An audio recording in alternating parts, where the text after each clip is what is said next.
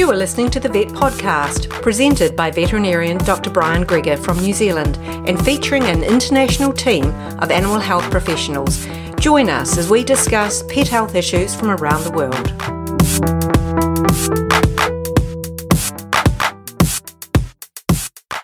After a wee break, we're back again. Unfortunately, we still have a bit of false advertising. The team of international experts is actually just me at the moment. So if you are an animal health professional and would like to be part of this podcast, either email me at vetpodcast@gmail.com or message me through the Vet Podcast Facebook page. Likewise, if you have a topic you would like to discuss, flick me a line.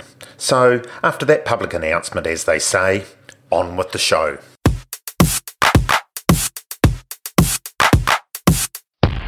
Trying to hide their pain is a natural behaviour for a lot of animals. It is not in their best interest to let predators or even social competitors know of their discomfort and potential weakness. Dogs are no exception. This can make it quite difficult to tell if your dog is in pain.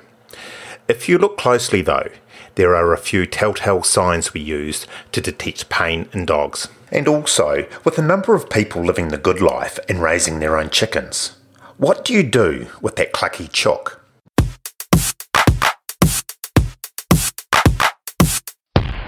As a clinician, the term the tip of the iceberg comes to mind when I'm thinking about the chronic pain a dog may be in.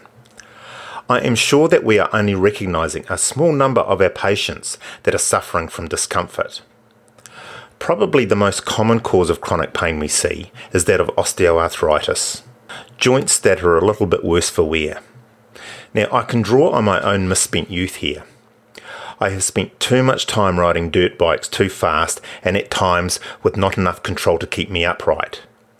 I have also pursued our nation's passion of rugby for a number of years with the knocks and bumps that comes with this contact sport.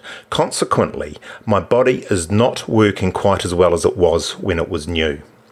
I can sympathise with some of my patients and can vouch for the relief of pain control medication when required. In order to control pain in dogs, however, we must first recognise it. It is easy for my pain. I can feel it for myself and take appropriate steps to alleviate it. What about your dog? Sometimes the pain may be obvious. Often it isn't. So what do we look for?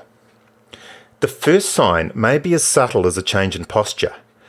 The dog may crouch a little when it walks, or maybe it always used to sleep with its legs curled but now only with them straight. If an older dog sleeps a lot, this may be its way of blocking out pain. Often there will be reduced exercise tolerance, or it perhaps appears withdrawn or refuses to play.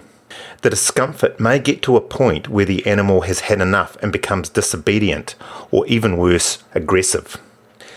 One of the signs that is close to my own heart is being a bit slow to start.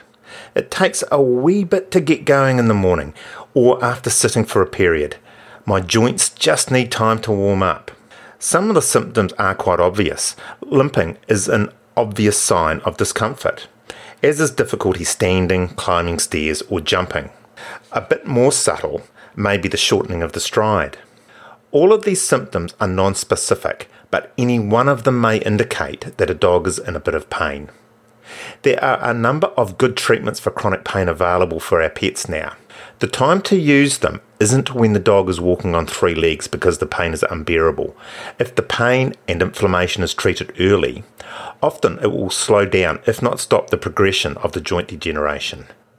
If your dog is showing any of these signs of pain, make an appointment to see your vet now.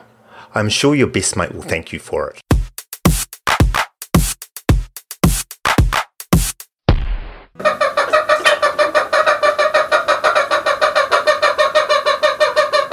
It is always interesting looking at the statistics in the back of our practice website. One of the most common searches is for clucky hens. Now this is quite topical because we have had 2 of our hens become clucky at home recently. For those of you who get your eggs in a packet from a supermarket, you're probably going, "You what?"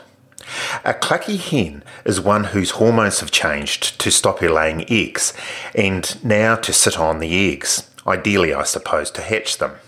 All laying hens go through this clucky phase, often in spring and usually for up to 3 months.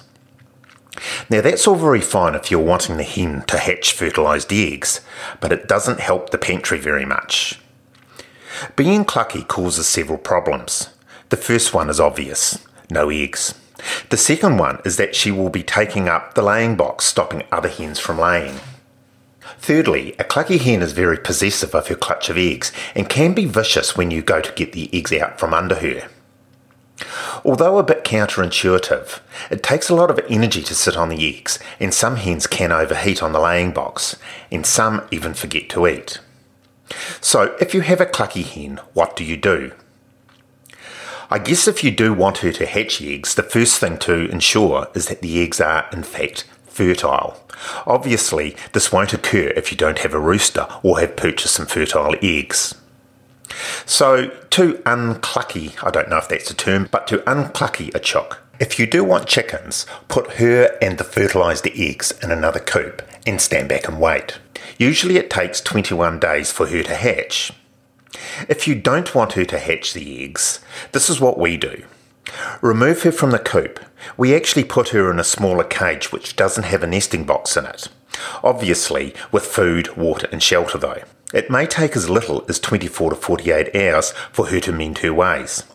Put her back in with the other hens and hopefully in no time at all she should be laying again.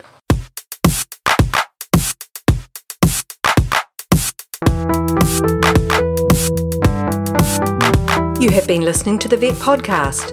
You can find us on Facebook, iTunes, Google Play, or bookmark us in your favourite podcast player.